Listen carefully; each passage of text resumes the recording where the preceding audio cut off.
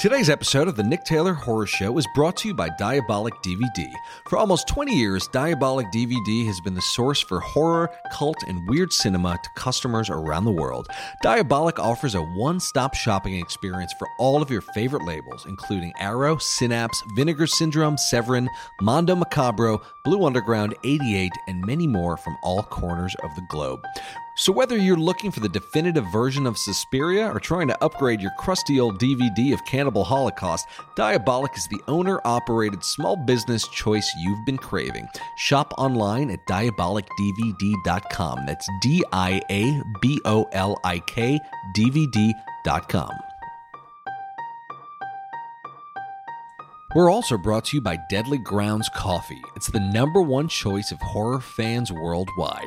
Nothing starts your day or night better than a delicious cup of Deadly Grounds. Whether you're hunting ghosts or fighting the next zombie apocalypse, any one of Deadly's 30-plus roasts will bring you to caffeine nirvana with the richest flavor you've ever had.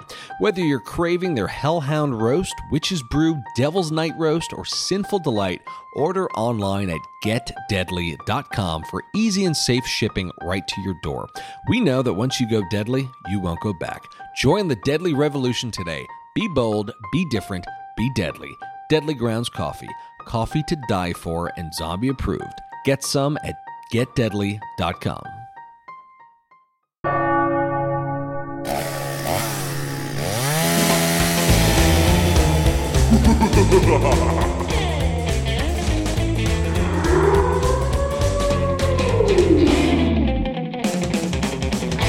Welcome to the Nick Taylor Horror Show. All right, so strap in because we're going non-horror for this episode. But trust me, it's borderline horror adjacent. FATMAN is the new movie from the Nelms brothers. FATMAN is I don't even know where to begin, a retelling on the Santa Claus myth starring Mel Gibson as a grizzled old Santa Claus who somehow gets marked by a hitman played by Walt Goggins. This extremely outlandish concept miraculously became a movie, and an awesome one at that, and it is all because of Ian and Esham Nelms. Now, this episode is very, very different in how it's less interview style, and it is more just this big, long story about how Ian and Esham became directors, and this is probably one of my favorite conversations because it's just this big, long, but highly detailed, highly elaborate story about how these guys went from making their first feature, which cost $1,500. Yes, $1,500 they made a feature for. And one thing led to another, and here they are directing big action movies with Mel Gibson. There was very little editing in this episode. In fact, there was just about no editing because this just felt like a fun fireside conversation with these guys, and I just want to let them tell their story. It is just such a fundamental series of filmmaking lessons, and I really think you guys will enjoy it. If you are a filmmaker, this is a particularly important episode to listen to. These guys are very much the real deal. They busted their asses to get to where they are, and this conversation basically illuminates every single step of the way, every step of their filmmaking journey, and I really got a lot out of it, and I hope you will too. So, without further ado, here are the Nelms brothers. Hey there, guys. How's everything going? We're good, man. How are you, Nick? I am doing good. Really good. I feel like I am properly ringing in the holiday season with FATMAN. Awesome. Yeah, I like, it's rare that you have a holiday movie that has a lot of holiday cheer to it, but also a ton of grit. So that's one of the things that I loved about this movie. So, I mean, the first thing that comes to mind, and I feel like this is on the mind of a lot of people who hear the plot of this film, how did this movie possibly come together? Well, you're talking about the elements that actually went into like producing the movie, or the story, like how we came up with the plot. Well, mostly, yeah, I definitely want to get into the plot, but also, Bill, mostly, how did you get this off the ground? Because it's hard to imagine in a board meeting where executive producers are saying yes, are greenlighting this concept. But I wish we lived in a world where it was easier. But yeah, how did the movie get off of the ground? So this one was definitely a marathon. Yeah. It's been a at least 14-year journey to get it to I actually think we wrote on the it screen. 17 years ago, but it's been in good enough shape, and we've been in a certain level of room to be able to try to get it going for about 14 years. And throughout the course of pitching it for 14 years, we finally got it going. Yeah. And I think, a lot of those early meetings we got, they just wanted to see the sort of psychopaths that would walk through the door would tell this yarn. But people, in all seriousness, we would sit down and people would say, you know what, this script excites us. Yeah. Someone's going to make this one of these days. I don't know if it's going to be you, but we would be like, why not? Like, why can't we make it? This is Yeah. right into town. And they were like, well, it's director dependent. They're like, you look at the tone of the film, and it's ambiguous when you read it. Like, is this heightened comedy? Is this gritty drama? Like, what is this? Unclassifiable. Yeah, like, how are you going to play this? So they said you have to have something, of note to sort of be able to classify and be able to say, hey, point back and say, hey, it's like this tone, because they would say, what tone is this? And we're like, well, it's on the page. Like, you can read it. It's funny. It's got a little westerny. It's got drama. It's heart. It's got heart in it. Like it's a bit of a commentary. They're like, oh, well, okay, but like I don't know what that looks like. And so for the past 15 years of our career, we've been making movies, writing movies, and then with Small Town Crime, we finally got something that was equatable to the tone of FATMAN. Okay. And that's what sort of got the engine running. Yeah, we were able to point back to Small Town Crime and say, it's like that. Interesting. It's like that one. So that movie was kind of a bridge to making this movie. And I'm assuming that you wrote FATMAN way before you wrote Small Town Crime. Oh, yeah. Certainly. Yeah. Like I said, we wrote FATMAN, 17 years ago, 14 years ago, got into something great, into some shape that we could actually, present it. And then like a decade later, we wrote Small Town Crime, maybe in 2012, something. 2012-ish. Yeah. I think 2012-ish. Gotcha. And Ian and I had some luck with some really nano budget movies in the beginning of our careers, and we got representation, and they were like, okay, then you need to stop making these little movies. The next movie you're going to make. When he says luck with them, it wasn't. We never got into Sundance. We never got in. We weren't those guys. We just weren't those guys. We didn't have the Sundance story. Yeah. Our first movie was a $1,500 movie, feature film. Whoa. And it got into at the time. It got into Palm Beach International Film Festival, which was a top 20 at the time. And so they had like Woody Harrelson and Bai Ling and all these wonderful stars that had movies in that festival there at the time. We were just like, oh my God, we have a $1,500 feature film. And like the other people that were there with us in the feature film category all had films that had cost at least six figures. Yeah. And I remember just going to those, they have all those little filmmaker meetings and filmmaker and they would be like, oh, hey, what film is yours? And you're shaking everybody's hand, meeting everybody. And we're like, oh, we're it's called Squirrel Trap. We're like, hey, we're Squirrel Trap. And they're like, oh, the Squirrel Trap boys. Guys, what are you, 12? We're in our bright-eyed and bushy tail. Early 20s. We're in our early 20s.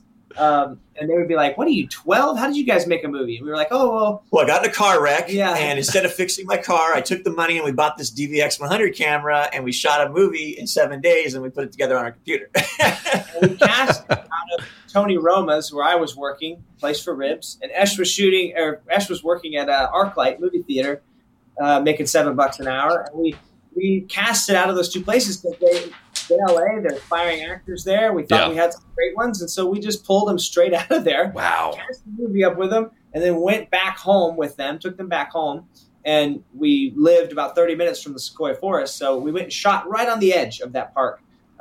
Which our family's secret spot. And when Ian said home, we took him up to our where we grew up. Okay, got it. Central Valley, California. Yeah, so we took him back to our hometown, and we shot a movie 20, 30 minutes away in the Sequoia, right at the edge of the Sequoia Forest, about a bunch of junior college students who went off to write a paper on Thoreau on like a 4-day weekend.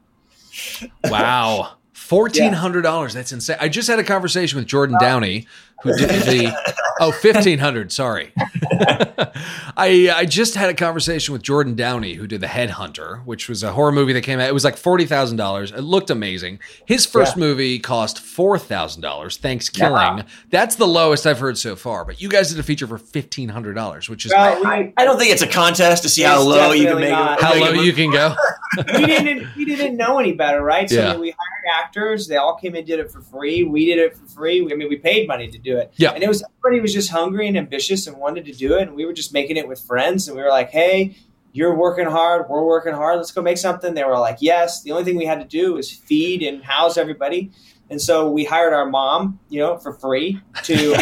You say hired. Exactly. We hired our mom to cater the entire thing, and we paid the food budget, which was like $400. And luckily, our mom is a very down-home woman, and she can get down on $400 and cook for 10 people, or 7, 8 people. Was it 7 people? Maybe 7 people. But anyway, counting our parents, because with the crew was me, my brother, and my dad. Okay. And so one of us was always holding the mic or the camera. Esh and I, we just kind of traded off.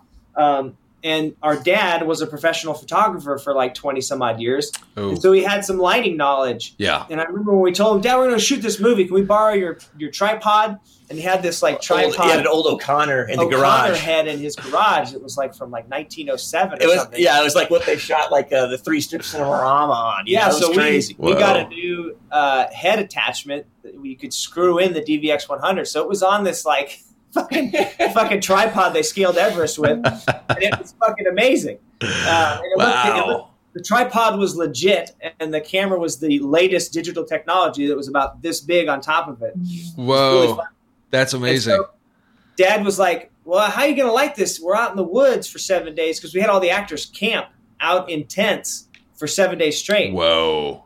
And they were just like, fuck it, we're going method, They'd wake up and go swimming. And while we were getting everything set up, and our dad he's like, okay, well, the only way we're going to be able to, and Esh and I would run batteries. One of us would drive back and forth, and we bought like 15 batteries, and we would charge them up at night, drive back. Now that did not bode well for sleep, because we got about an hour of sleep a night, which was horrible. Yeah. But it only had to last a week. And so our dad lit the entire thing, and we had probably about a third of the movies at night. He lit the whole thing with a bounce card during the day, and then a Coleman lantern and the flashlights he bought at Walmart. And a fire. Wow. He had a fire at night as well. So he would lit the whole thing with that, about $30 worth of shit you buy at Walmart. And and we just basically simulated camping for 7 days and shot it and had them, interacting. And it's kind of a comedic thriller. So there's a lot of, character dialogue, hiking, talking, but that was a very humble, humble. A lot of us holding the camera, walking backwards, as they're delivering dialogue, that was too shaky. I just tripped in a gopher hole. There's a lot of that. Wow. But they toughed it out with us, and then Esh and I had to figure out, we had to learn to edit on that movie. We had done a couple of shorts, but it wasn't anything where you're editing a feature together. So we edited the feature together on an iMac at the time. Mm-hmm. It was completely inefficient after about 15 minutes of footage. Well, it wasn't inefficient, but there was a frame drop that occurred that made the audio come out of sync. Ooh. And we also had to get a bigger computer, because once the timeline got too long, it was way too slow. We couldn't get it to play. That's what I meant by inefficient. Yeah. So we bought a new computer that was like $800 or something. It was like the new Mac something. Mac Pro. Yeah, that we could actually edit with. And then that's where the budget went, and that's how it went down. Wow, that's amazing. $1,500. I mean, I feel like that's a story that really is indicative of the spirit of your first film. It's a bunch of people who are in it for the passion. You don't have the best lighting equipment. You're finding a way to make it work with Walmart and the people that you have immediate access to. But yeah. I feel like that story is indicative of multiple stories of first features, where I think the takeaway is you really have no excuse not to be making movies if you want to be making movies. Anybody can rack up $1,500 in credit card debt. I don't know if I recommend it, but it's like, there's a way to make a feature regardless of, your circumstances. And especially now with like your phone is better than the cameras we shot that early movie. It's a lot better. And the only thing you have to worry about there is just downloading some app that you can control your iris and your focus, and maybe renting a couple of lenses for, pretty damn cheap. It's not like you're renting some, thousands of dollars for one lens. It's literally going to be, hey, $80 for the week, for that lens you put on your iPhone. Yeah. Now there's nowadays, it seems like it is the best time to be making films, and there's so much of a demand for content. particularly during COVID. But yeah, I mean, with the way streaming is blowing up, I mean, it is a field day for filmmakers for sure. It feels that way anyway. Yeah, you can create that quality. I think you can create a good enough quality. It'll be HD. It'll be it'll have depth of field, and and then all you just need to learn is some pretty basic lighting technique, and you can do it. Yeah, and Soderbergh, he's done like 2 movies now with just his iPhone. Yeah, it's amazing. It's pretty amazing, yeah. So, yeah, there really is no excuse. But, yeah, its story is awesome. So, what happened after that? After that movie was released, you went to Palm Beach, Palm Springs. Got into a couple film festivals. It got us some reviews, and we learned quickly, I mean, we went and showed it at Palm Beach, and the first thing we came away with was like, okay, we got to come home and cut 10 minutes out of the movie. Yeah. While it was great to see people engaging and laughing at it felt long in the tooth. Like, you instantly see objectively what's and we'd happening. Never done that before. Right. We'd never screened it for anybody. Never even screened it for anybody. Just right to the film festival. We barely finished it. We didn't even know what. Honestly, we barely knew how to spit it out of the computer. We were just learning on the fly, and then we came back and we went to our place of work. And we're like, hey, we just went to a film festival, and these are all up and coming filmmakers that had gone to USC, working at ArcLight with me at the time, and hungry actors working at Tony Roma's with Ian. And they were like, wait a minute, you made a feature film? Are you fucking kidding? And we're like, no, we made a feature film, $1,500, on a fucking Walmart budget and a movie theater job. We gathered up a bunch of people from our places of work and went out and made another feature film called Night of the Dog, and that was more like a shortcuts. We got 4 other filmmakers besides ourselves, and we made this intercutting narrative that was 5 guys all dealing with women in the course of one night. And that one was really fun because they were our friends at the time who were also aspiring filmmakers were like, I can't believe you guys made a movie. And we're like, well, we're ready to go do it again. And they're like, well, what are we going to do? And then we sat around, and at that time, we had all gone through very painful breakups. We'd all in that man. Of our lives where we just broke up with our girlfriends or had some kind of traumatic experience with a lady. And it was literally like, a bunch of men sitting around grousing about, I gotta get a date. And then it was, what are we going to write about? And of course, we choose this, okay, well, let's write about personal. Men dealing with women. It has to take course in the course of one night. And the women always win. And the women always win. That was like so it was very, emasculating. Right. So we went and shot that with that group, renegade style, on the streets of LA. So we were literally. No permits. No permits. Oh, no. We just went out and started shooting, and it was literally like cops would pull up like, what are you guys doing? You guys have a permit? And we're all, no. And they're like, better get done in 20 minutes. Get the fuck out of here. They'd be like, we're coming back in 20 They would minutes. literally say, you got 20 minutes to pack up your shit and leave. And we'd be like, okay, we can do that in 5. We got 15 minutes to shoot the rest of this scene. Let's get the shot. Drive off, and we'd go like crazy.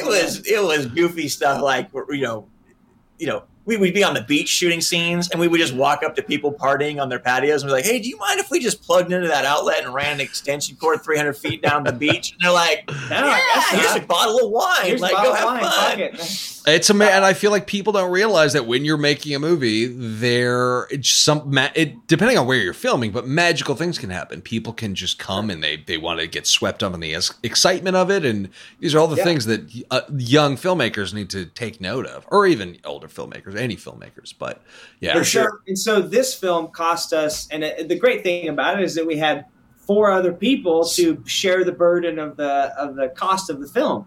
So. Nice. It was a $5,000 budget all in. We each put about $1,000 in. Yeah, everybody put about $1,000 ish into it, and we all basically shot, acted, directed. I was the only one that did not act because I didn't feel like I was strong enough to pull off what I'd written. But I hired 2 wonderful, wonderful guys out of Tony Roma's. That's your casting studio, as you do. Yeah. And then we were fortunate enough to go back to the festivals and win those with Night of the Dog. Oh wow.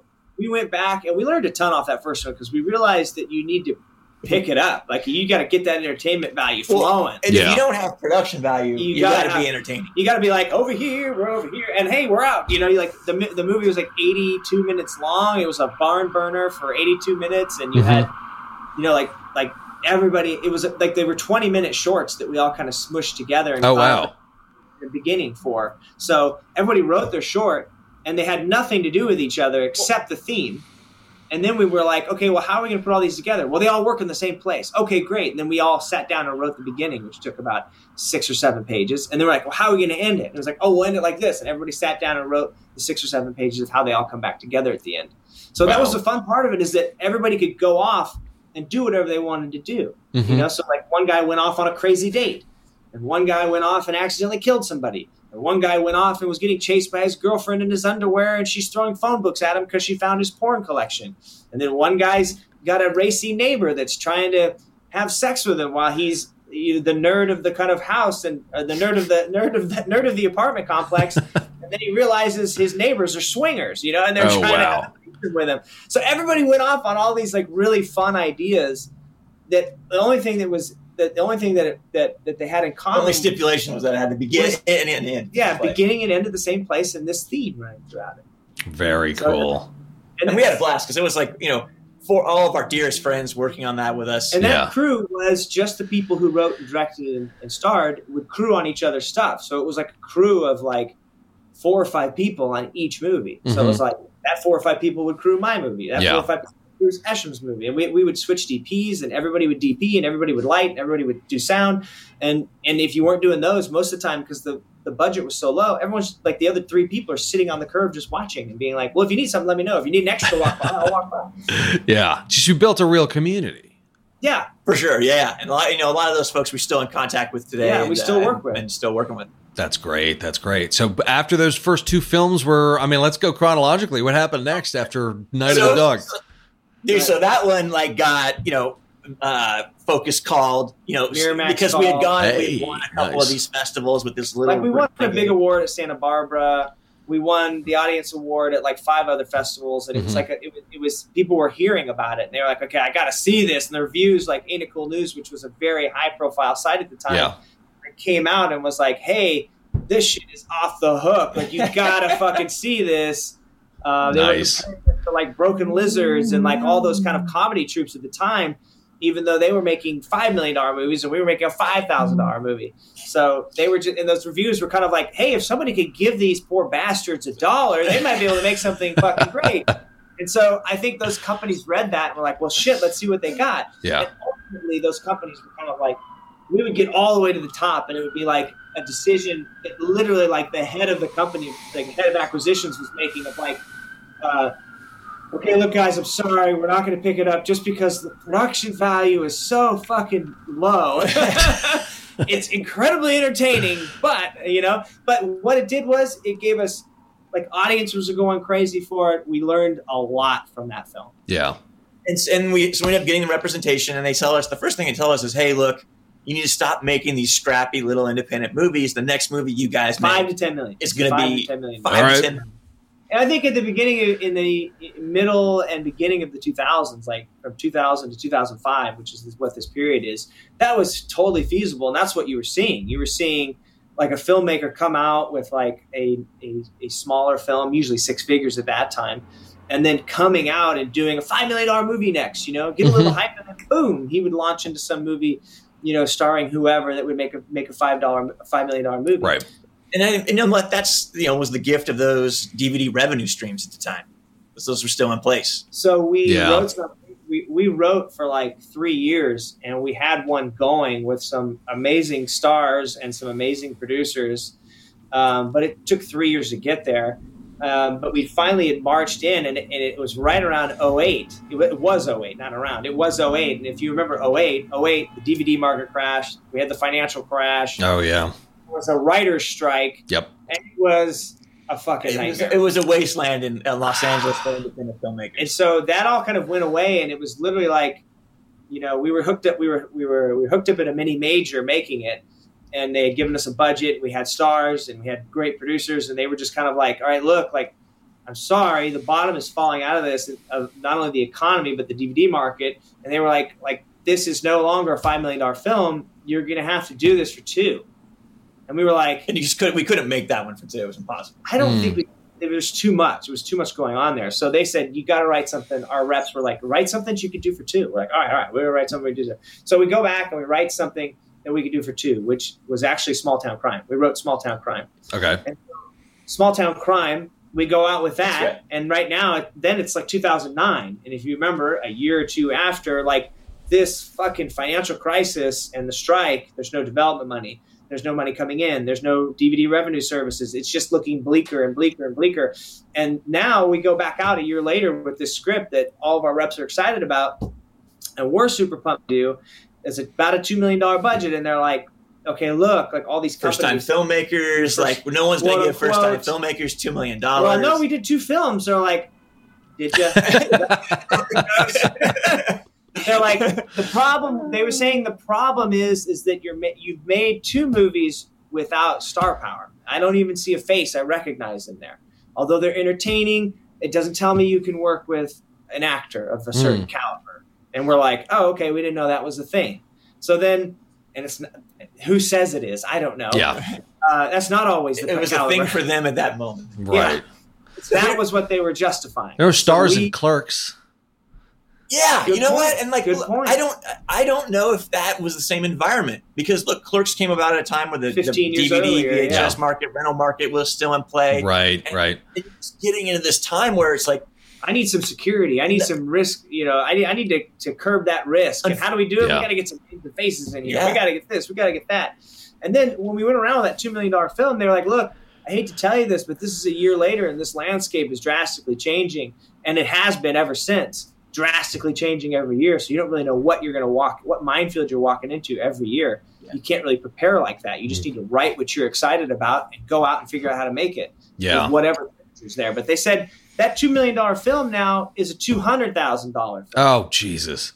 And we went, are you fucking kidding? They're like, no, can you do this for $200,000? We said, absolutely not. They said, well, then you got to go write something else. So yeah, we went back to the drawing board. And look, this is where we said, fuck this. It's 5 or 6 years later. The good thing is, look, we were frustrated. We hadn't been able to make a movie over these 5 or 6 years, but we had been honing our writing crafts. Yeah. We had just been writing relentlessly. And so Ian and I got together and we said, look, let's write something that they can't stop us from making. That's of bigger budget. We can go out and we can try to get we can shoot it for $2 or we can shoot it for $2 million. Yeah. So we wrote it for our hometown. It was called Lost on Purpose. It was a love letter to our hometown. It was a dairy epic. There's a big genre for the dairy epics. That market's just getting bigger and bigger, isn't it? But I will say the one thing we did is we kept that attitude of fuck it. I'm going to write what I want to see, what I feel like writing, and what we want to shoot. I don't like. We'd go places there like, you wrote a dairy film? We're like, oh yeah, it's about dairy films, about this, young, this middle-aged, plucky dairy owner. Yeah, we're like, it's like HUD meets American Graffiti. All right, okay. I'm in. Yeah, no, we were pumped. We were pumped about it. So we were like, fuck it, we're going to make it. And they're like, get it budgeted. So we're like, okay. So they introduced us to this indie line producer. This guy's indie. They're like, he's going to help. He's going to crunch these numbers for you guys and make it a real world working number. And this guy comes back with a budget of $8 million. Oh my God. It's got like street races and a working dairy farm and all this. Fights, so he rewrote the script for you. Exactly. But he just didn't hit a number that we could achieve. And so we had all that in the script. He's just like, there's no way to do it for less than $8 million, And so Ian had been working as a swimming instructor in LA for young kids, teaching them to swim. And he had squirreled away like $50,000. Yeah. And we were like, okay, we're going to take, and I didn't manage to save a nickel. Well, he's still working at ArcLight, which is hard to make a nickel when you're making $7 $7 an hour. But we'd taken that $50,000 and we said, we're going to go take this $50,000. We're going to go back to our Central Valley hometown, and we're going to make this movie. We were saving everything we had. It wasn't like I had $450,000 sitting around. Yeah, that was over 5 years. Yeah, for 5 years, I saved every penny with the absolute point of making a film with it. Yeah, and we lived fucking destitute. We had like blow up furniture and fold out tables. We had 2 blow up couches, and I slept in a sleeping bag in a vacant room with nothing else in it. But we had a 1-room apartment that we shared. He slept in the living room on my bed from childhood. The bed he had from childhood that our mom let us borrow, and then I slept in a sleeping bag for 5 years in the room. And there was nothing else in that room but my clothes piled in a bag that was like 10 feet away from me. And so that's how we lived. And we had a computer set up in the living room. And we fucking saved everything. We saved every penny. We put it into this movie. And we're just like, fuck it. Like, we're going hard. Like, we're making this fucking movie. And so we said, we're making it for $50,000, but we would really like to make it for $200,000 because that's what we thought with our indie roots, with making a $5,000 movie and a $1,500 movie previously. I think we could do it for $200,000. You know, I think we could deliver the quality that we wanted. I think we could do it. And so we went, and that was like, okay, rental camera package, blah, blah, blah. We'd also run into a buddy of ours at the time who, Johnny Durango, our DP. And he shot 4 or 5 pictures with us. So he shot the last 5 movies with us. Wow. And it's because of this moment. Like, Esh was making safety videos with him. Esh was his grip. Esh would go get him coffee and wave gels in front of smoke machines trying to create fake fires off screen so that it would flash red on the wall and be like, oh, there's a fire, and then people would run out placating, safety videos. And we would be showing Johnny all of our shorts and features as we had gone along these last few years. And I remember at one point we got to Johnny and we showed him Night of the Dog. And he said, you know what? The only thing wrong with this one is? And we said, what? He said, I didn't shoot it. And we're like, all right, let's rock and roll, baby. So then we went and shot a short with him. And it went swimmingly. And it was the best looking thing we'd ever shot, times 25. He just brought the camera that he had, and we all shot it for free, and we spent about $1,200 on the short, which was a lot of money for us. We were like, $1,200? Are you kidding? We could do a feature for this. We were that skimpy with our money. He's like, just trust me, we're gonna need this lens, or whatever. It was literally that was what we rented. There's always that lens. Fucking bullshit, and so that and his Airy kit that he came out. We lit this thing, and it looked fucking phenomenal. It looked like a real fucking movie with real depth of field and real lighting, and we're like, holy shit! So we pitched Johnny Lost on Purpose, and he's in. He's hyped. He wants to do it, and he's from a small town in Illinois. And then we show him the budget of $50,000. He goes, okay, we got to do better. So he went out personally, and we took him on as a producer, and he personally raised another $90,000. Holy shit! Yeah. And then we raised 100, and our approach, I mean, here's a good thing for filmmakers, right? We saved every penny we had. We had $50,000 to start with. And when we went out to our first investors, we said, hey, we're making this movie. The budget's $200,000. We've already got $50,000 in investments from people. We've already got Smart. That. So, I mean, we're a quarter of the way there, and a lot of people believe in us. All these people back here that gave us the 50, and they're like, "Wow, this actually sounds pretty good." And we're like, "Yeah, it's going to be great." And we wouldn't take anybody's money until we had the film greenlit, but we would get an assurance from them saying, "Well, yeah, this actually sounds pretty good. I'll put $5,000 in," and that's what we did. We did it in $5,000 lots. I remember Steven Rogers, who recently wrote I, Tonya. Oh, came in real early and helped us out, and he said, "Well, I'll give you, I don't remember what, $5,000 or $10,000." Came on as an associate producer, but even he was repped at ICM at the time, and he came on board, and he was like, "Well, I'm at ICM. I just wrote this script, and it wasn't I, Tonya, it was a Christmas script he just written," and he had kind of caught a flame over there again, because as you know, these people's careers ebb and flow, and it's not any fault of the person's career. It's literally did something hit? Okay, it's surging. And did your last 3 movies make $1 bazillion? Okay, maybe they didn't. They made $500 million. A little ebb, So it's he was at a point where he was starting to pop up again. He's like, I've got a little excitement going for me at the agency. Let me. Is there anybody over there that you guys want to use for this movie? Yeah, let me shill for you. Who's over there in ICM that you like? And we were like, actually, Jane Kaczmarek is somebody we're super excited about for this role. Big fans of Malcolm in the Middle, a bunch of the dramatic work like Pleasantville and some other stuff that she'd done. And we were just like she's phenomenal. We'd love to work with her. And he went and put the script on the Hildy Gottlieb, who's her agent, put it on her desk and said, hey, I'm helping produce this thing and I'm financing this thing. I'd love to have you come in, or I'd love to have Jane come in and do a part. The guys are really excited about her. And so that's how it all started, man. It was we were raising money and trying to get talent. And by the time we actually sat down with Jane, we had all our money, and it was hey, is this a real movie? And we're like, yes, it is. The other key piece of casting that came on was we shared a manager with James Lafferty of One Tree Hill fame. We shared a manager with James, and he was spending 99.9% of his time in North Carolina shooting this show for the past 10 years. It ran for about a decade. But he would get little weeks to come back to LA, where he's from Hemet, which is about an hour or so away. And he was like, hey, I'm going to be in town. You guys want to, because we had started exchanging scripts via our manager, because she was like, he's a really good writer. I want you guys to read each other's work. So she was like, well, he's in town for a week. You guys want to sit down with him? We're like, yeah. So we all hurriedly, he and us, all read 2 or 3 scripts by each other, and then sat down over sushi, and we're just like, hey man, like, we loved your writing. He liked our writing, and we started just building a relationship upon the writing side of it. And after we got done with the meeting, we were just like, man, he would be, just talking to him, we're like, he'd be so perfect as one of these characters in that dairy epic we're writing. and he just fit the vibe, right? He's a young guy. He's from a small town again, Hemet. Yeah. So we were like, dude, would you read this script? And he was like, yeah, bring it over. And he read it. And he wanted to be in it. And he was like, yeah, I love this character. I'd love to play this. And we literally gave him a choice. We said, look, you're from a small town. We think you get the vibe of this. Like, just pick a character. If there's a character in here that gets you excited, and there's 5 of them. There's like 5 main dudes. And we said that, but he actually picked the character that we wanted somebody else for. So we're like, James, this is the one we want you to play. Well, it was actually, the funny thing is, there were 5 guys in like the main roles, and they all worked on this dairy farm. And the 5th fiddle, the smallest part, is the one he picked because his dad owned a this or that, which that guy had a dad that owned this or that kind of vibe. And we were like, okay, you have that one 200%. Like, if you want it, of course.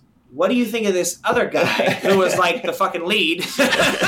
What do you think of this fucking guy? And he's like, let me reread it. So he went back and reread it, and then just having a conversation with him, he's like, look, honestly, that is probably the other guy I most had in common. He's like, and then we just talked about a bunch of stuff that was getting us excited about it, him excited about it. And he's like, okay, yes, I'll play that. Man, we went and shot this thing, and we edited it in our basement. And of course, another evolution.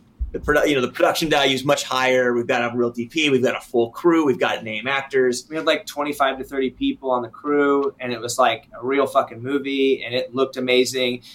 Everyone we'd go to and be like, we did a ton of little screenings of 5 to 10 people as we were recording our edit. And people would be like, how much fucking money did you guys have? Because there's like full-on functioning dairy farm. We got James driving tractors and fucking compost. Like, they got fucking doing everything. And they're like, what the fuck? But we just went to this dairy farm. And we said, hey, we don't have any money. If we give you like 0.5% of the film, will you allow us to just come on here and shoot? And they're all, what's the film about? And we told them about it because there aren't a lot of positive dairy films out there. We're like, hey, this is a very positive film about how we grew up. And they're like, fuck yes. Like, we're all in. So and cool. They let us just have the run of the place. And the one thing we told them was we said, look, we're never going to be able to apologize enough for how much of a pain in the ass this film crew is going to be. But we really appreciate it. And he's like, it's fine. And then halfway through the shooting, as like, we're doing some pretty rowdy things. He's like, you warned me.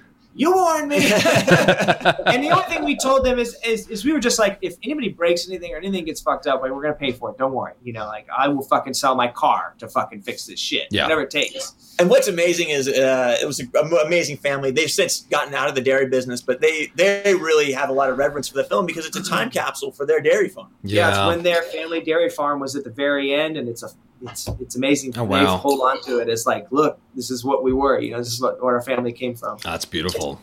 Yeah, we ended up getting into festivals and having some success that way. I think we won like 20 B-plus film festivals. But again, we never got into a Sundance. Sundance is not looking for that pro-dairy epic.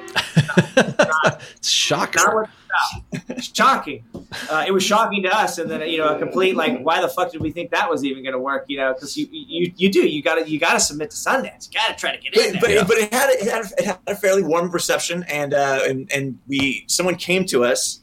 It was a bunch of weird things happened there. So we had this fucking incredible mantra. I got to cut in for a second. Sorry. We had this incredible mantra where we said, no fucking festival is too small for us. Like, we're going in everywhere. I don't care where this thing's playing. 3 people in front of whatever dairy farm on a fucking pull down screen. We're going to be there. Yeah. And we're going to be like, we made this film for you. Like, we're pumped. So there was this we went to like 20 some odd festivals, some big, some small, some we couldn't go to, some were in Canada. We didn't have enough money to fly there. We couldn't go, but we Skyped in or whatever. Like, we tried to do everything we could on our personal shoestring budget because everything was in this film and we were working again, just trying to survive. Well, and what you don't realize is going to film festivals is expensive. Really expensive. Especially when you're paying for it, right? You're taking off work, you're paying for flights, gas, food, hotel. Like, it adds up quick. So we started writing. So we had run into, this sounds crazy, but we had run into Sharon Waxman through a relation through one of and she runs the Wrap. and she's also a wonderful, she's written a couple wonderful books, and on the industry. And we'd run into her, and she said, "Well, hey, I love your story. Like, you guys want to come in and write some guest blogs? Some guest blogs? Like, I'm doing all these guest blogs. Why don't you guys come in and tell me about your indie experience, the films you're making, and how it's distribution, all that shit." We're like, "Yeah, that'd be so much fun." So we started doing this blog, and I think we only did 3 entries before we actually got sidetracked. We got another film, so we had to stop. But we were writing these guest blogs on there about distribution and how we thought distribution should be done. And some of the things that we thought we could, would help evolve the festival experience and make it better, not only for filmmakers, but the audience, is to have, like, the easy quick pitch was have revenue share for the filmmakers. And I'm not talking about like, I'm taking 50% of the box office. It's like, okay, what is about the cost of you going to this film festival? What can the festival rev share? Because we were selling out, and this goes back to Night of the Dog, when we started first kind of self-marketing these films. We were selling out theaters in Santa Barbara. We sold out a 1,200 seat theater with $10 tickets. Wow! And we were like 1,200 seats for Night of the Dog, a $5,000 movie. One festival. There were other screenings, but that was one screening. We sold out 1,200 seats, and we were just like, if they shared with us at all in this one festival, we'd probably have enough to pay back our entire budget. Yeah, and make another movie, or we were just looking at how to sustain and make more stuff. And that's all we were after. It's like, how do you pay back your investors and get to that next movie? Especially when we felt we were pushing the fucking limits of being responsible with your cash, because we were turning in every dollar on that screen as much as we could. I remember James would fly out. He's such a champion of the film. He would fly out, and obviously his fans from One Tree Hill adored him and would show up in droves for the movie. For Lost on Purpose, we would go places like anywhere. Fucking anywhere. So we went to 20 some odd festivals. He showed up to like a dozen of them. Whoa. And again, it was just, the turnout was amazing. Sold out screenings, people standing outside trying to get in, not only to see the movie, but to get a look at him and shake his hand and give him encouragement and be like, yes, we're your fans, we're behind you, we're gonna fucking support you, we're excited. So we came up with these blogs, and someone starts a film festival based on these blogs. He goes, I read your blogs, and I started a film festival. And he dumped like hundreds of thousands of dollars into a worldwide rev share website that you could put up your films on there and screen them across the world and be able to like give some compensation back to the filmmaker. A certain percentage went back to the filmmaker. So awesome. It was based in LA. The only problem with it is that he ran out of money because he was funding it all himself. And he never had a real physical platform for it. Yeah, so he ran out of money. The festival ran for like 2 years. But the silver lining on it is that he called us like a few years after that, and he was like, the most amazing thing just happened. He's like, because we stayed friends with him. And he was like, I sold the rights. He's like, I own the template for that online screening service. He's like, but he sold the mechanism, the hardware, the software. Every festival you go to now where it's like, hey, we have an online thing, that's his system built into that now. Oh, wow. So he rents that out to festivals now across the world. And he was able to make his money back on I the bet he did thing. this year when all the festivals went virtual. Yes. Yeah. He was. I'm sure he's part of that. Very integrated part of that.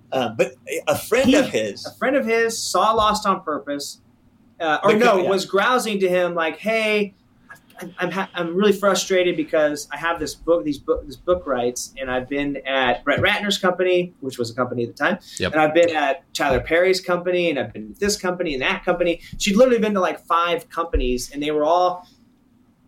Developing the movie into this $20 million, big studio. They're like, this is a $20 million studio rom-com. Let's go for it. So she spent like 5 years trying to get that movie turned into a $20 million rom-com, and she was in development hell and frustrated, and she had $500,000 from investors. And we understood instantly what she had been through because Ian and I had experienced that for the last previous years, 5 years before we made Lost on Purpose. Right. The one that had just fallen apart before we decided to make Lost on Purpose. So she was like, I'm in this development hell. I can't get this thing going. I feel like I'm just going to be spinning my wheels my whole life. And she's like, I have $500,000. Can you guys read this? How much did you? She like watches the movie because the guy gives it to her. And he says, if you have $500,000, like these guys made this thing for $200,000, he gives it to her and she watches it. And it's like, put me in contest with these guys right now. And so she's like, I have $500,000. I have this book.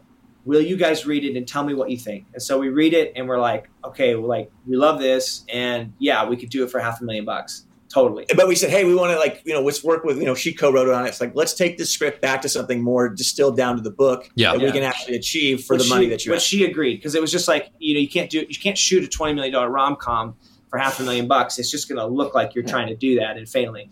So yeah, we were just like, okay, let's rethink this. And Esh and I had been working, bussing tables and fucking serving and working in movie theaters. We knew this world well, because it was it's called Waffle Street. And it was about a guy who was running this $30 billion hedge fund. Yeah. He gets caught up in the housing crisis, blamed for all the shit that he becomes a fall guy for his real estate agency. And they're like, his investment company that was all based on that real estate debacle. Mm-hmm. And he becomes the fall guy for that, and he gets so discouraged and disheartened and depressed about what had happened and what was going on with the state of the economy that he decides to go work at a waffle restaurant and try to redeem himself and figure out what the fuck he's going to do with his life. And that's the only thing you think to do. Fuck it, I'm just going to go work in the service industry and try to get my shit together. And he meets this surly line cook who ends up being played by Danny Glover, and this guy. It's kind of we kept pitching it as like a Pinocchio story, because it was like he got broken down, and then it was like turning him back into a real boy. He was like when he got back in touch with society and reality and people, and this surly line cook was just kind of dealing him real life lessons, and being funny and really pointed with them and very sharp at certain times. But it was all things that were going to help build him into a better human being, and it did. And that was kind of what happened by the end of don't want to ruin the end of the movie for you, but he builds himself into a better man, a real boy by the end of the movie. And it was a great tale. So we were just like, oh, this could be a lot of fun, man. Yeah. And so we honestly told Autumn, we said, look, we'll do it, but you have to promise us that we're going to make this. Yep. And we'll even come on and rewrite it. And so she said yes. And so Esh and I went on. We spent 3 months rewriting the script. And then within 6 months of us sure saying yes, we were casting and down in Utah, in pre-production in Utah. It was fucking incredible. Like, we'd never experienced anything like that. And that was the first movie we were making where we didn't have to put our life savings or even the $1,500 that we had into it, because every time we'd made a movie up to that point, we put everything we had into it. Mm-hmm. When we put $1,500 into Squirrel Trap, that's all we had. Our budget would have been higher, you know? So this is the only one where we were actually, and it wasn't a great deal of payment, but we got actually paid to make a movie, and it wasn't our own money being spent. And we were of the mindset, as they were, the people making the film with us, the producers, and we were just of the mindset of, let's just put everything on screen. This is a calling card for all of us. Like, we want to put it all on the table here and just put everything on the screen. And they're like, we totally agree. Like, let's do it. So everything we had, and that goes across the board, went up on that screen. And everybody was very much not making any money and just trying to make a good movie. And that thing hit at an incredible time because Netflix was just kind of gaining momentum, right? Mm-hmm. It was chugging along. It was just kind of picking up. And they were picking up movies and putting them on the front with like 5 movies. And they were this is the very beginning days. Because they had a dearth of material. Yeah, they didn't have any. But they had tons of subscribers. And they were picking up movies and putting like 5 movies on the front of the website and saying, best, whatever the top 5 watched movies were, they were putting up there and saying, best on Netflix. Yep. And we were top 5 for fucking months. Whoa. Months and months. It must have been 3 or 4 months, and we were top 5. And it was funny because we'd go places and they'd be like, we made Waffle Street or whatever. I saw that on Netflix. And it was like, I'd be up at like a microbrewery in Portland, and they're like, "What do you do?" "Oh, I make movies. Like anything I see, I don't know. I mean, we made this movie called Waffle Street. It's on Netflix. Waffle Street's on it." We went in there one time, and this is when Netflix still like had the ratings thing in there, and like it had been rated like 250,000 times or something. Rated 250,000 times, which.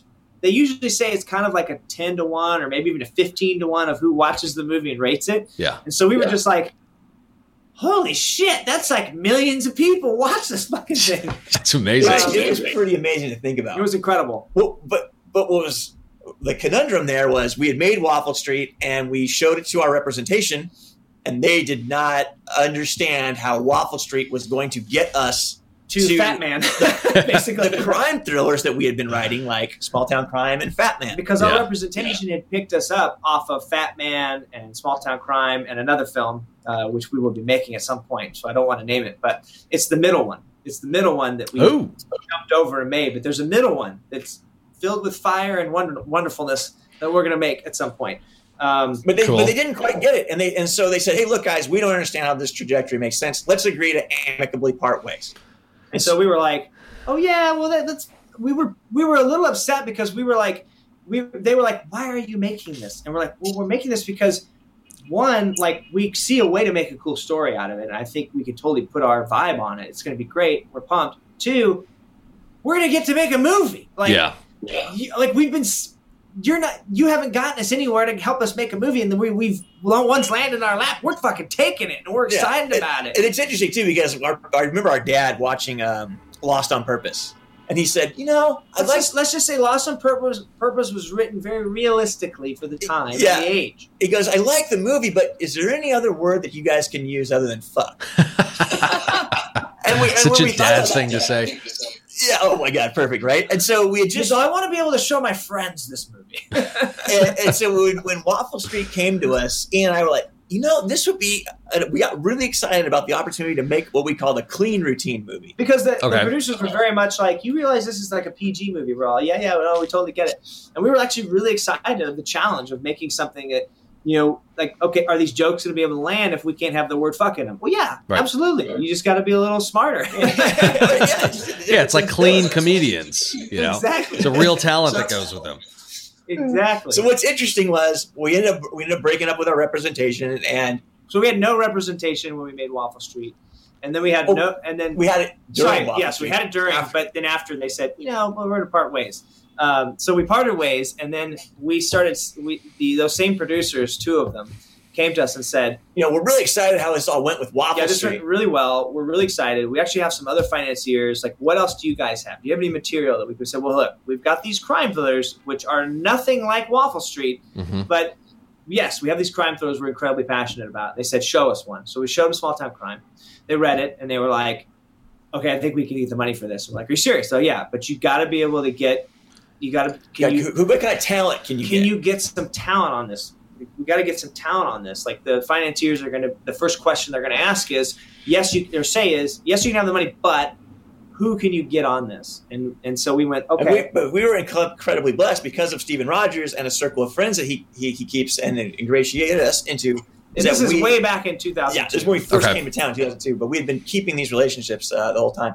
He had introduced us to Octavia Spencer, Tate Taylor, who directed The Help and many other movies since, and Allison Janney, all these people. Melissa McCarthy. These were all friends of his that he either went to acting school with or had spun into his circle through other friends of friends, and they all just kind of hang out and shoot the shit. And at the time, it's 2002. Melissa McCarthy was coming off Gilmore Girls, which is super exciting, and she's great in that. But she wasn't Melissa McCarthy like she's Melissa McCarthy now. Yeah. And Allison Janney was just coming off, or she was in the middle of, I think, or just coming off of West Wing, which she's fucking great in. She was a couple of years out on like American Beauty, which she's amazing in as well. But she wasn't Allison Janney like she's Allison Janney now.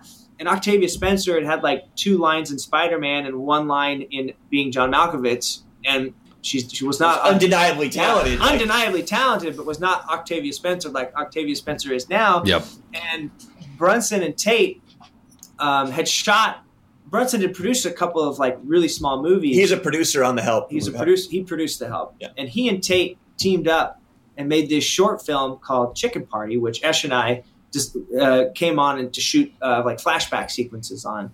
And so half of it was shot in film and half of it was shot on our DVX 100. This was kind of going on at the same time in parallel lines as we were making our movies. They were making their movies, and we would come over and help them when they needed this or they needed that, or, hey, y'all, can we borrow your camera? Okay, you can, but we're going to be the ones shooting it. We wanted the experience. We're like, hey, can we DP it?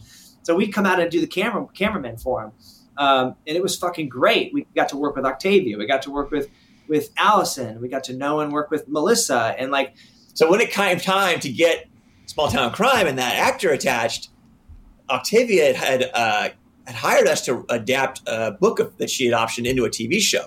And so we came over there and we had just cut the trailer for Waffle Street. And we showed her and she's like, oh shit, you guys got Danny Glover. I love Danny Glover. And she was hyped on it.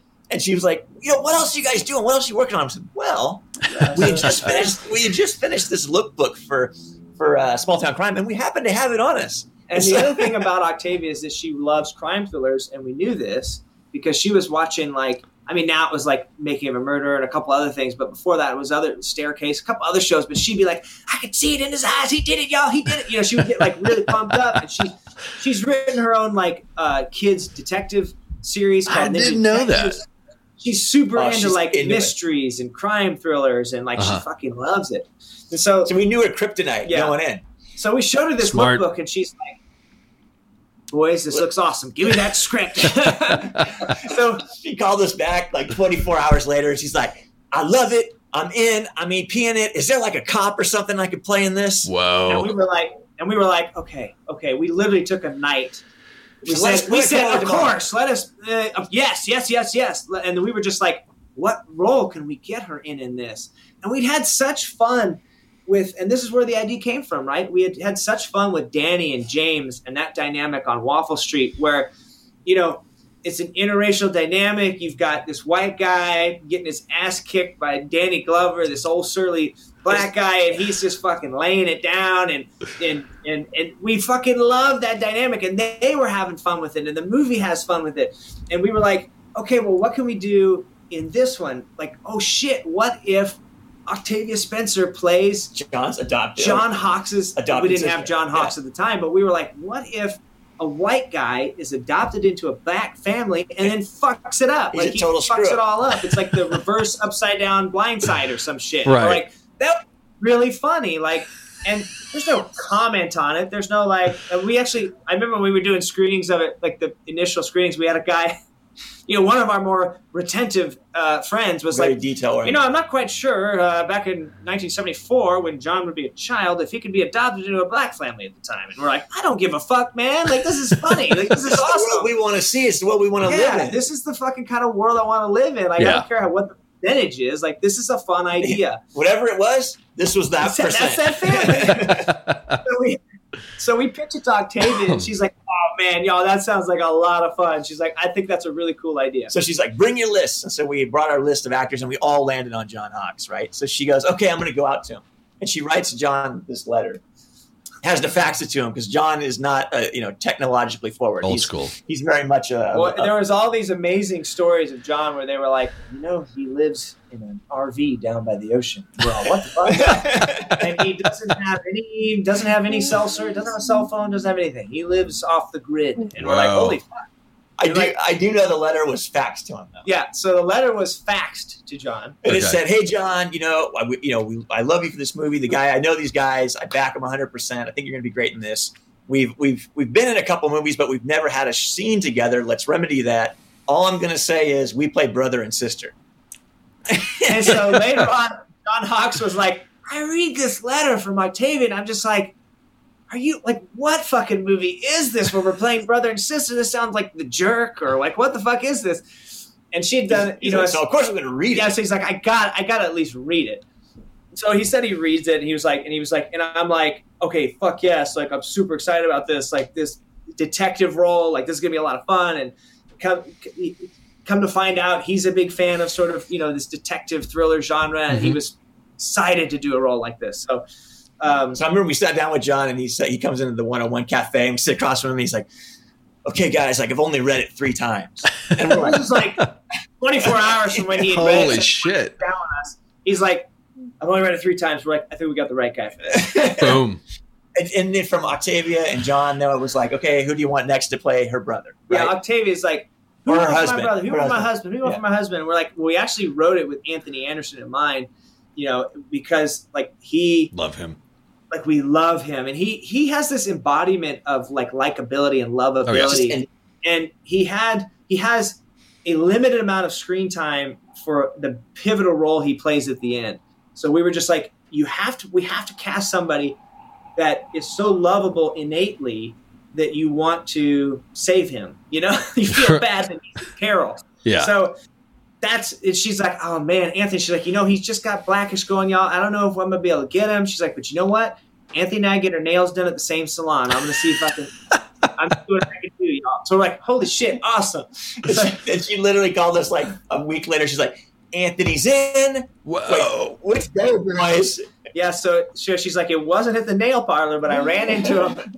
She's like, I ran into him at a parlor or at a party. She's like, I ran him to a party and I pitched him and we had a good old time. And then he read the script and she's like, and he's in. He loved it. And with that trio, then we were able to roll out. We got Katie Lotz, Robert Forster, Michael Vartan, Clifton Collins Jr. Just so many wonderfully talented actors. Yeah, we filled it out with just these amazing actors, people we had been dying to work with. Came in and filled in these other roles, and it was just fucking incredible. That's amazing. It was like every day was like, there was like Jeremy Ratchford, and we got to work with James Lafferty again in that movie. Like just all of our Dale Dickey again. Yeah. Just all of our favorite fucking actors we got to bring for one big party. Yeah, it was so much fun. God. And we finished that. We went and we debuted at South by Southwest. So that one we got into South by Southwest with. Yeah. And we screened at the Paramount. It was a 1,200 seat, again, another 1,200 seat theater, but 1,200 seats in the Paramount in Austin. And I think it's interesting to frame this. We had sat down with the festival coordinator beforehand, and she said, hey, look, guys, like, this isn't a festival that makes big sales. You're here to make connections. Let's get your expectations. This isn't Sundance, okay? She's like, we're a wonderful festival, and we're amazing. She's like, but you don't come here and make a big multi-million-dollar sale. She's like, you come here, you network. This is about filmmaker experience. Art. This is about making the movie. It's about the filmmaker experience, about collaborating with people, meeting people. And we're like, fuck, all right, well, we got to fucking, we got to be the one that does. And Ian and I like, please tell us that nothing is impossible. Please tell us that something that isn't going to happen, because that's when we go, okay. I remember we literally walked up to her. And we're like, Janet, we're going to be that. Our publicist was good friends with Janet, and we walked up to her at the end and we said, Janet, we're going to be that movie. And she just laughed and she's like, all right, prove me wrong. So the most amazing thing was that at the end of that first screening, we had 1,200 seat auditorium, and we had everybody you could imagine the Austin film scene there, because I think just the cast and the pitch of the film was like, okay, this could be fun. And we had this thing fucking packed. And at the end of the film, there's the shootout.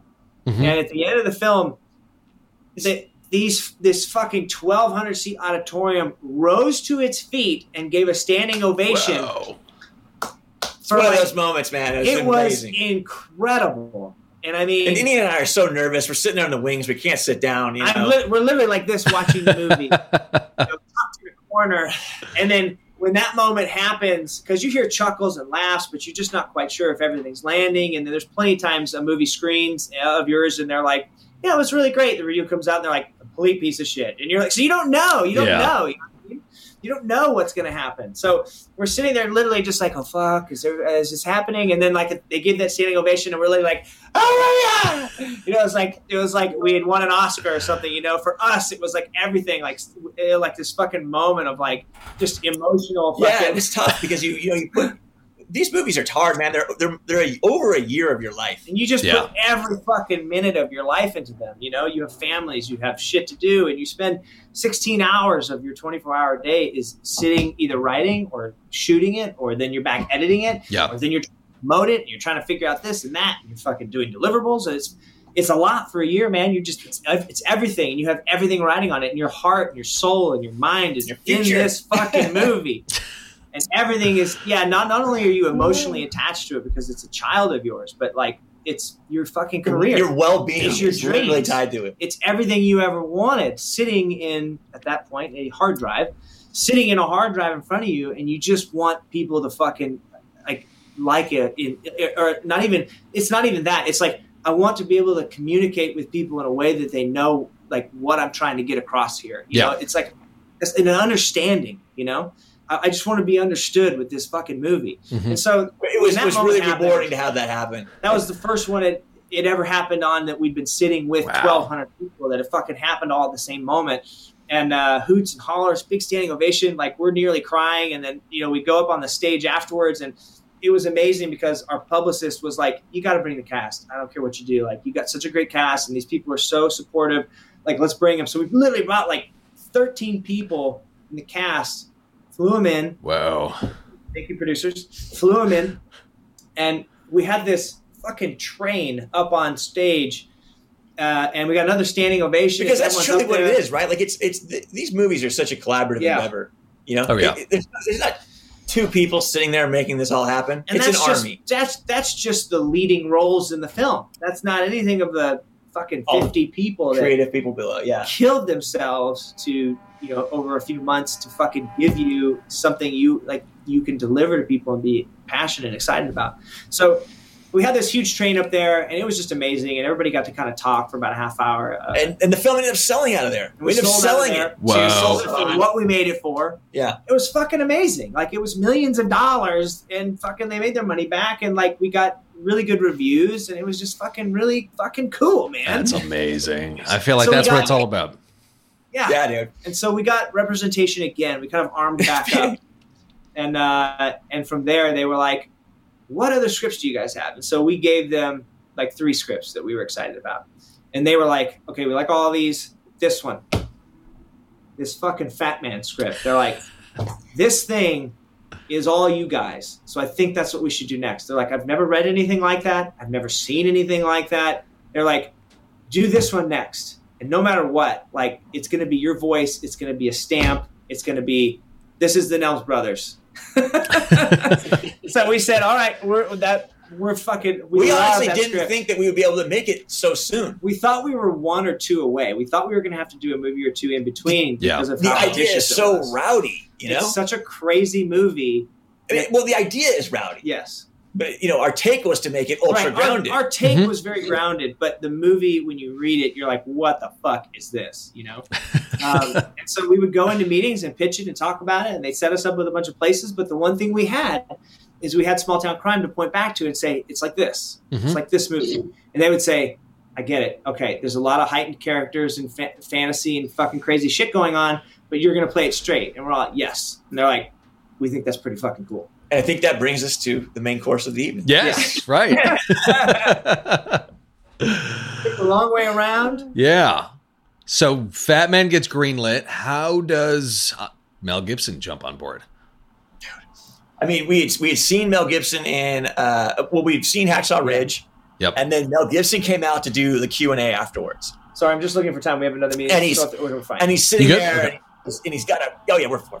Okay. He's got a feral beard, and he's just come off the production, so that he's a little worn down. Awards fucking run, so he's been flying everywhere with this movie, and he's like this, hunched over, and he just looks like he's passionate. But the weight of the world's there; it's right there on his shoulders. And he's like, "Oh yeah, we did this movie, and it was amazing to watch." And Ian and I turned to each other, and we're like, "Oh, that's the guy. That's Chris right there. That feels." If Chris Kringle was a real guy, that's how he would feel right now. Right, he would feel exactly like that guy does.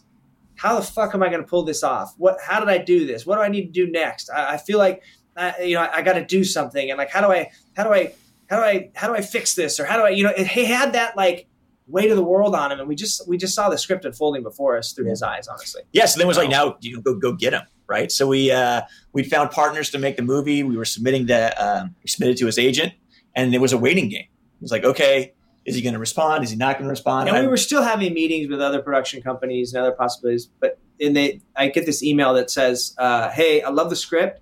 Let's have a chin wag or whatever. Really funny. Let's have a chin wag. And we have no idea. There's no sign off. No sign off. And the fucking, in the email names, like, has nothing to do with anything. So I'm like, okay, well, I like write it back because I've been, getting emails like this for the last month of like, hey, yeah, great. Let's sit down and have a meeting and talk about it. So I'm like, awesome. So glad you dug it. Like, who am I talking to? And he's like, oh, hey, sorry. I forget to sign off. This is Mel. And I'm like, yes, it's Mel. He likes the script. I can't believe it. And so we made a date to go sit down in a coffee shop. About 45 minutes was the plan. And about 3.5 hours later, we were still there. Still talking on the way to the car, just God. Excited about the movie, excited about movies in general, talking about the character, talking about what we were going to do with it and why we were excited about it. It was fucking great, man. We just really gelled over it. And the penultimate moment was probably when he says, and this is where we knew we just had the right guy, beyond everything we saw in him, is when he said, that scene where I'm on the balcony, I'm looking out over the elves, and he's like, and I've got to break this really bad news to them. He's like, I feel like, man, if this is Santa, like, this is going to be a really devastating thing to have to tell these people that have been with him for so long. Like, this is pretty devastating that this is where we're at. He's like, I feel like I'd be like in a moment about ready to cry. He's like, because this is devastating. It's that big of a It's that weight. horrible. And Yeah. we're all, yeah, exactly. And he's all, and that's what's going to make it so funny. And we're all, exactly, man. Like that's what we're after. You know what I mean? That's exactly those layers right there. That's exactly what we were after. You know, take That's something awesome. that's batshit crazy, ground the hell out of it, make you, because there's social commentary running throughout it. And honestly, we felt if you played it too hammy, all that's going to be lost. You can easily, it's disposable. Oh, great, the commentary. Right. I mean, that was a bunch of horse shit. So when you ground something and you're made to sit in it and like really ponder the reality, as a real world, yeah. If that was really happening, you're instantly like forced to go, well, fuck, how do we fix that? Or how do they fix that? Or what can they do? And then, I mean, just to give an overall arching theme, because we're here, it's like by the end of the film, this guy decides to take action and do it one person at a time. Mm-hmm. That's a bit of a spoiler. But I'm just saying, like, it is. But I'm just saying, like, but there's no better time, I think, to connect those pieces, right? It's what we were trying to do with the film and what we were trying to say with the film. But yeah, that's really the crux of that film. That's the guts of that thing right there. Yeah. Yeah. And the fact that it was so grounded made it so unique, you know?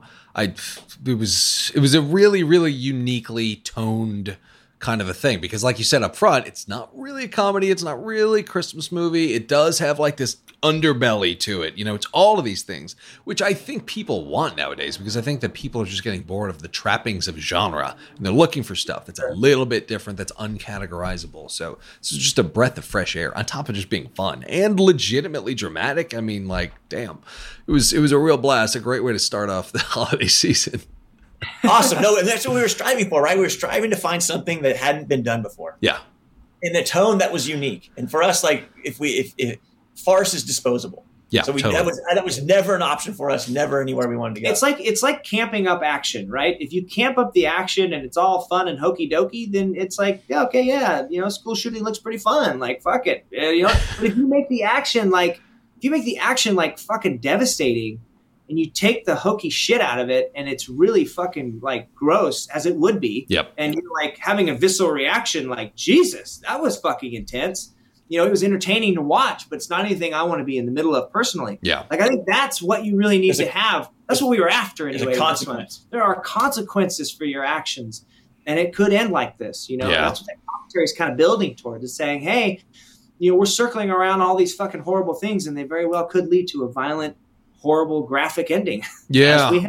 Yeah, Tarantino's talked about how violence is the only thing, if you do it well on camera, you get penalized for it, you know? So just like with his violent scenes, with the exception of like, you know, Kill Bill and parts of Django, are so painfully realistic. You know, they deal with the consequences of people getting shot. But so I agree with that. What's that? I agree with that. I think that's important. I'm a huge Walt Goggins fan. Yeah, so he's great. What was it like working with him? I've followed his career for so long. I keep waiting to see him in more stuff. He seems like such a leading man to me.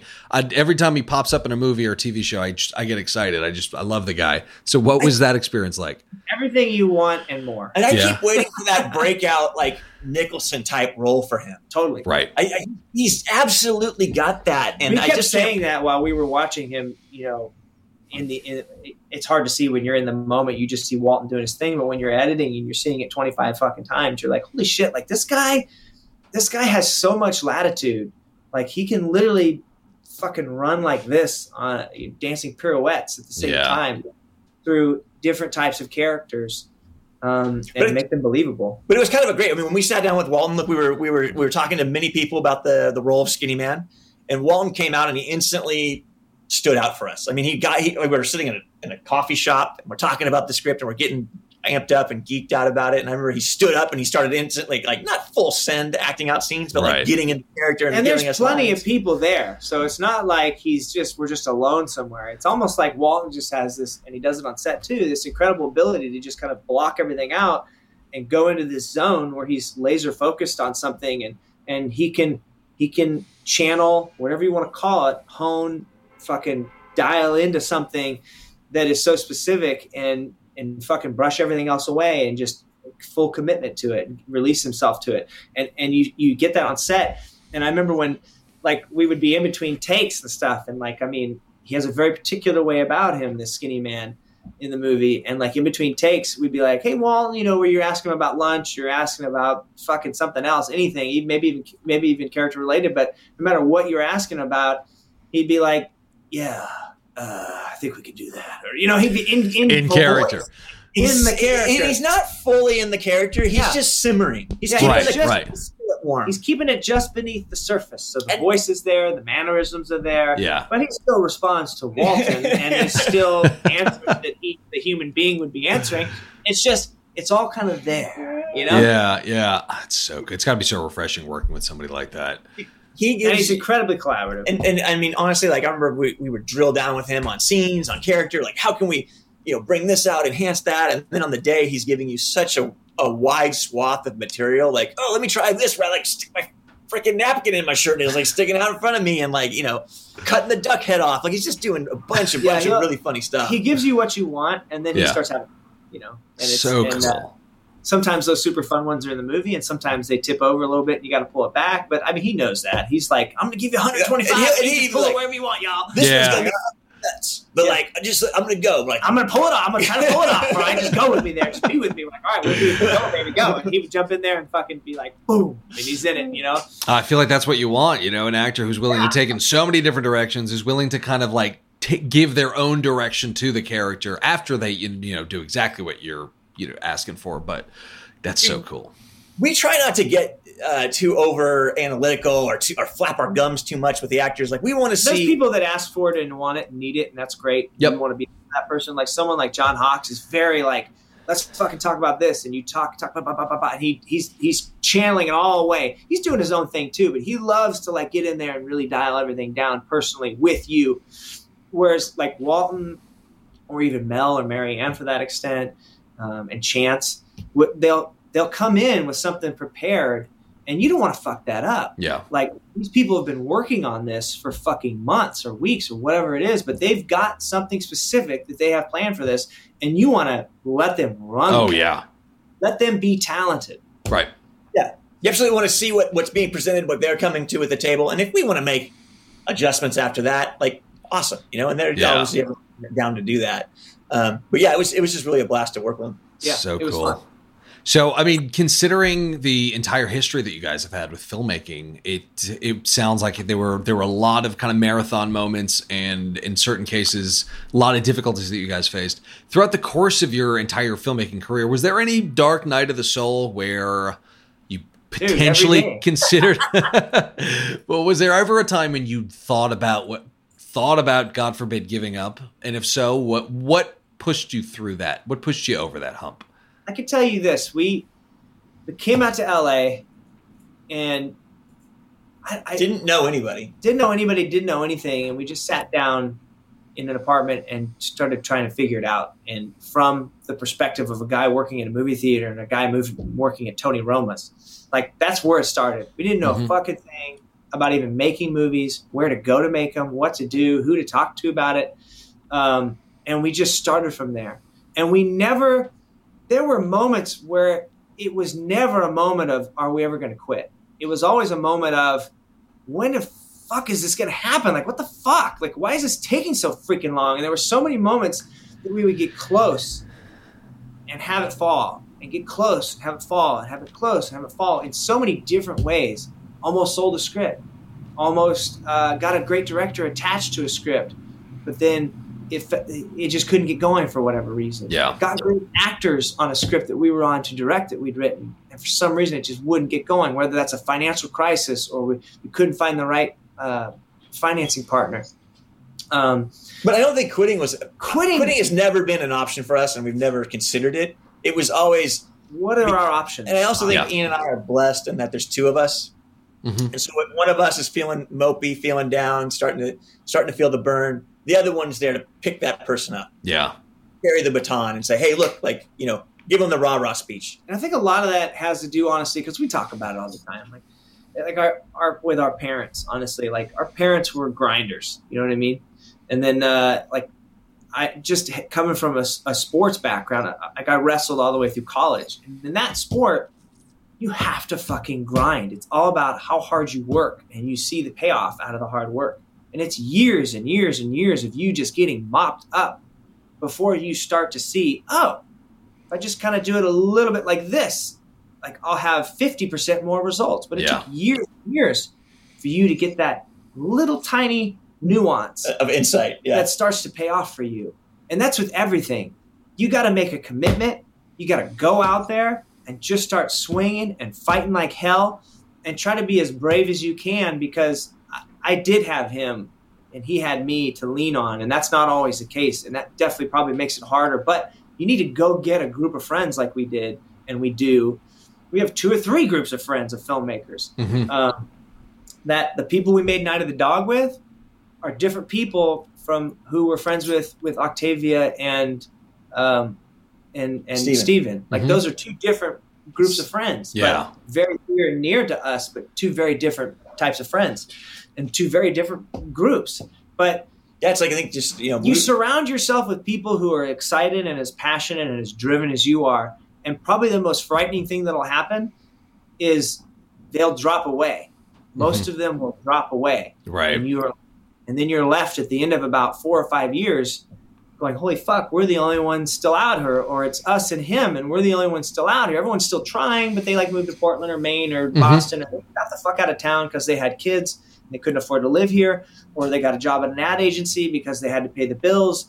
And they're still trying, they're still working on it, but there's a difference between being 1,000% in and how much time it takes to opposed to having 3 toes in and your other seven fucking toes are in the ad agency trying to fucking make a living. You know what I mean? Right. Like it's always a fight to figure out, how do I keep as many toes or fingers or whatever you want to say? How do I keep as much of that time focused towards film? How do I do that? Because it's all time, right? It's like, where do I balance and measure my time? It's like, if you have to work a job, that's going to cut into it, but how do I get it to not cut into it that much? Yeah. So you have to be kind of a bit of a master of fucking time management. You have to be like, I need to be spending more time here writing, directing, editing, socializing to a certain extent. Absolutely. Than I need to spend during on my day job that pays the bills. Yeah, and I think it's also a blessing that we had people that were successful that reached back and helped us. That helped a ton. And so crucial points. And so Steven Rogers, a Small Town Crime, came and gave us a little bit of financing, helped us get some key talent from a big agency. Octavia Spencer, again, reached back, said, hey, I'm going to fucking shepherd this thing for you. Wow. And those are decades of fucking relationships. You know what I mean? Yeah. If we would have gotten there first, we would have reached back and pulled her up. You know what I mean? And something we're doing right now is like, we're trying to help facilitate some of our friends and fellow collaborators and make them. So we've got half a dozen fingers back trying to pull them up in certain extents, It's amazing. Just karma. It's karma. It's filmmaking and karma. Hardworking people. Like, I wouldn't be trying to fucking reach back and pull up somebody that you didn't think had the sauce. Fuck it, or just kind of writes on the week. You know what I mean? These are people that have been fucking grinding and they've earned it and they're fucking good and they work hard. And it just takes time and commitment and camaraderie. Honestly, you need other people. This isn't a business you do on your own. I think there's a big misconception that if somebody else is successful, that's going to take away from your opportunity. Right. It's scarcity mindset. Yeah. But the truth is actually the direct antithesis to that. Completely. The more people that you support, the more people around you that are successful, that increases your chances of success. Oh, of course. Be supportive and be helpful. And when they say, like, I got to find a PA on this set and I can't pay him anything but minimum wage, even though you're going to be working 25 hours. I know that's illegal, but I'm just saying, like, be that guy. Yeah. Fuck it. I'll do it for free. Let's fucking do this. I'm game. Well, you're the chair. What you doing? Like, that's what you're here for. That's the kind of shit you're here for. Right. You meet the entire crew. You meet the entire cast. You're a PA, but you're a fucking writer and a director as well. That's where you start, man. Yeah. That's where you go. It's a community mindset. Yes. And then those people go, what are you working on, Bill? And you're like, well, I got these fucking scripts I'm working on. Well, shit, I'd like to read one. Tell me about it. And you pitch them and they're like, that sounds fucking cool. Is it any good? I don't know. Give me the script, Yeah. I think you just have to approach everything, even if it's the most basic job, and just give it every single thing you have. Yeah. And just be great at it. That's the other thing we try to do is, no matter if I'm holding the boom mic or whatever, I'm not half-assing it. I'm not asleep with a Twinkie in my mouth. I'm this son of a bitch is out there, Yeah. 2 inches out of frame, and we're nailing this bitch. Because if I don't do that, that is going to carry over in people's minds as to like what my work ethic's going to be like when I'm in control or when I'm writing a script. Yeah, of course. Be a partner with. Well, he's going to be a piece of shit with a Twinkie in his mouth. Okay, or I don't want to work with that guy. Today, you know, the real cliche is you look around at a bunch of like inspiring, really hungry people, and they're on the set and they're looking at their phones. Yeah. Oh yeah, that's a pain in the ass. Are you kidding me? Like, be present. Like, put everything you have into I needed this, buddy. And they're like, oh, shit. Great. I'm going to go get it. And you're like, okay, I don't know, man. I don't know. You're going to have to earn it back now, buddy. You're going to earn it back, you know? That's why some directors have no phones policies on their sets. It's important, man. It's important. If I have it, it's fucking off in my pocket. I don't touch it until we get a break or something that I'm like, okay, I got to catch up on 15 emails over lunch or whatever. But it's like, yeah, you gotta be all in. I think that's the main thing, and it'll come. And if you work hard, if you're all in, it's gonna come, man. It will come in one form or another. You won't even know what that form is, but it'll come. That's huge. Well, guys, I can't thank you enough for giving me all this time and being so generous with describing your backstory and everything. I mean, I've just lost count of the lessons that are in here. I think the listeners are really, really going to dig this a lot. So thank you, guys. Last couple of questions. Were there any books or resources that were really helpful for you guys along the way, either creatively or in terms of, becoming better writers or better directors, or that helped you in terms of your career, in terms of like navigating Hollywood? Is there anything that was formidable book-wise for you, creatively or professionally? So for me, like the one thing that before Ian and I make a movie, I read Sidney Lumet's Making Movies. Beautiful. And then we go out and we watch together the making Hearts of Darkness, Making of Apocalypse. Nice. Now. Filmmakers Apocalypse. And those two pieces of material really set us in the proper mind frame. That's cool. Another really underrated documentary about making movies is the documentary Behind Easy Riders. It's insane. I don't know if it's an official documentary. It's on the special features, I think, of the Criterion version. And it's just, yeah. I've probably seen it then, honestly. Hopper and Fonda were throwing TVs at each other. Every time somebody's getting high, like smoking a joint on set or on screen, they're actually smoking joints. I think they took real acid. Like, it is crazy pants. Yeah, it's awesome though. Different era, man. Yeah, it was a beautiful, wonderful time. And I'd say here's an interesting story to think about. We would read everything we get our hands on. Mm-hmm. Gossip rags, the fucking tabloid. Like, they're not tabloid, but you know what I mean when I say something like Easy Rider, Raging Bull. It's full of anecdotes of, you could say tabloid, type anecdotes about the movie industry and how people got started, what their careers were like, and what their hopes and dreams were, and where they ended up. So those are fucking beautiful to read because like we've gleaned a lot of insight out of a lot of those. And one of them was what's the Waxman's one? Rebels on the Backlot. Rebels on the Backlot. Oh, it's a great one. We're reading Rebels on the Backlot, and I remember reading this part in there about this woman who was Tarantino and Avery and Craig Hammond's, which was kind of the dynamic trio at the time. Their manager, Catherine James. Mm-hmm. And I remember reading about her, and she described her as like a brownie-making mother who would like run in with Tarantino and Avery's and Craig's scripts and like throw them down on the table of executives in the middle of meetings and be like, read the script, and then walk like, I'm in the middle of a meeting, and like, what the fuck? Like, she's like, I called you 3 times, you didn't answer, so I came over personally. That kind of a woman. But she was also a brownie, tenacious yet nurturing, but incredibly loving. Daughter of a preacher, like a badass. Yeah. And so I read about her, and I was like, oh my God, Ash, this is the kind of manager we need. And we've been in town 6 months. This is a woman who can understand us. And so I look her up. I'm like, where is Catherine James? And she's got a management company in Burbank, and I'm like, Catherine James. Find an email. I start writing her, and I'm like, hey, just read this book. Like, we're big fans of Tarantino and Avery and Hammond and like blah, blah, blah. And never writes me back for that. So a week later, I'm like, all right, Catherine, hey, we just got this movie, Night of the Dog, blah, blah, blah. Got into this festival. Week later. Catherine, hey, how are you? Just checking in. Tell you about Night of the Dog. Got into another festival. He wrote her every week for about 6 weeks. 6 weeks. I wrote her every week for 6 weeks. Was very positive, upbeat, informational emails talking about either a script we were thinking about working on, or a script we had worked on, or a script we'd written, or festival success, a festival we'd won, or something. some review we'd gotten. Check out this review. It's so awesome, or whatever. So after 6 weeks, she finally calls me back, and she's like, "This is Catherine James." And I'm like, "Oh my God." Okay. She calls us. We start talking to her, and she's like, "Let's sit down and talk." I talked to her for like an hour one night on the phone. Didn't she want a script, or was that? And so she goes, "Send me a script. Email it to me." So I emailed her FATMAN. And she reads it, and she goes, "We're sitting down.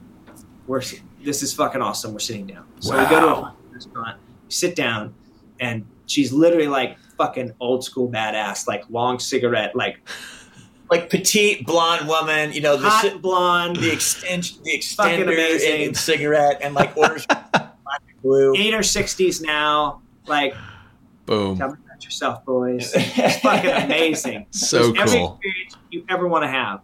And so we talked to her. She's amazing. Took us under her wing For about 2 or 3 years, and repped us, and introduced us to Craig Hammond and Roger Avery. And really gave us our first steps. Into the business, and taught us a ton, and was a big fan of us, and was just like, "Boys, this is what you fucking do. You got to fucking go, and you got to grind." And taught us that when we got rejected at certain times, that it doesn't fucking matter. Like, that guy's going to be out of the office, out of that fucking position in 6 months anyway. We're going to go right back then, Like, she was that kind of person. She just believed in us and believed in the writing and believed in all of her clients like that. And it was she was amazing. She ended up passing away of cancer after about 4 years of representation. But when I was writing her for those 6 weeks, that was the problem we were having, is that she was actually fighting cancer for the first time at that point in her career. Oh, man. And so 6 weeks in, she had just gone into remission. And I'm sure she'd been fighting it for months, if not a year at that point. But she had gone into remission, and she wrote me back and said, "Hey, I'm thinking about getting back into the business. Like, let's talk, Send me a script, boys." So cool. And so we got to hang out with her and know her and love her for fucking 4 years, and it was incredible. She was fantastic, man. And I can't say enough about her as a human being, but she taught us a ton, and that came from reading that book and writing a few fucking emails. Yeah, and staying on top of the emails too. I mean, that's the other thing. The consistency element is huge. I think a lot of people, but it's a beautiful story. She sounds really wonderful. You're making me want to reread Rebels on the Backlot now. You should find those Catherine James passages. They're worth rereading. I will. Well, guys, I mean, this was such a joy. Thank you so much. Dude, thank you, man. Real pleasure.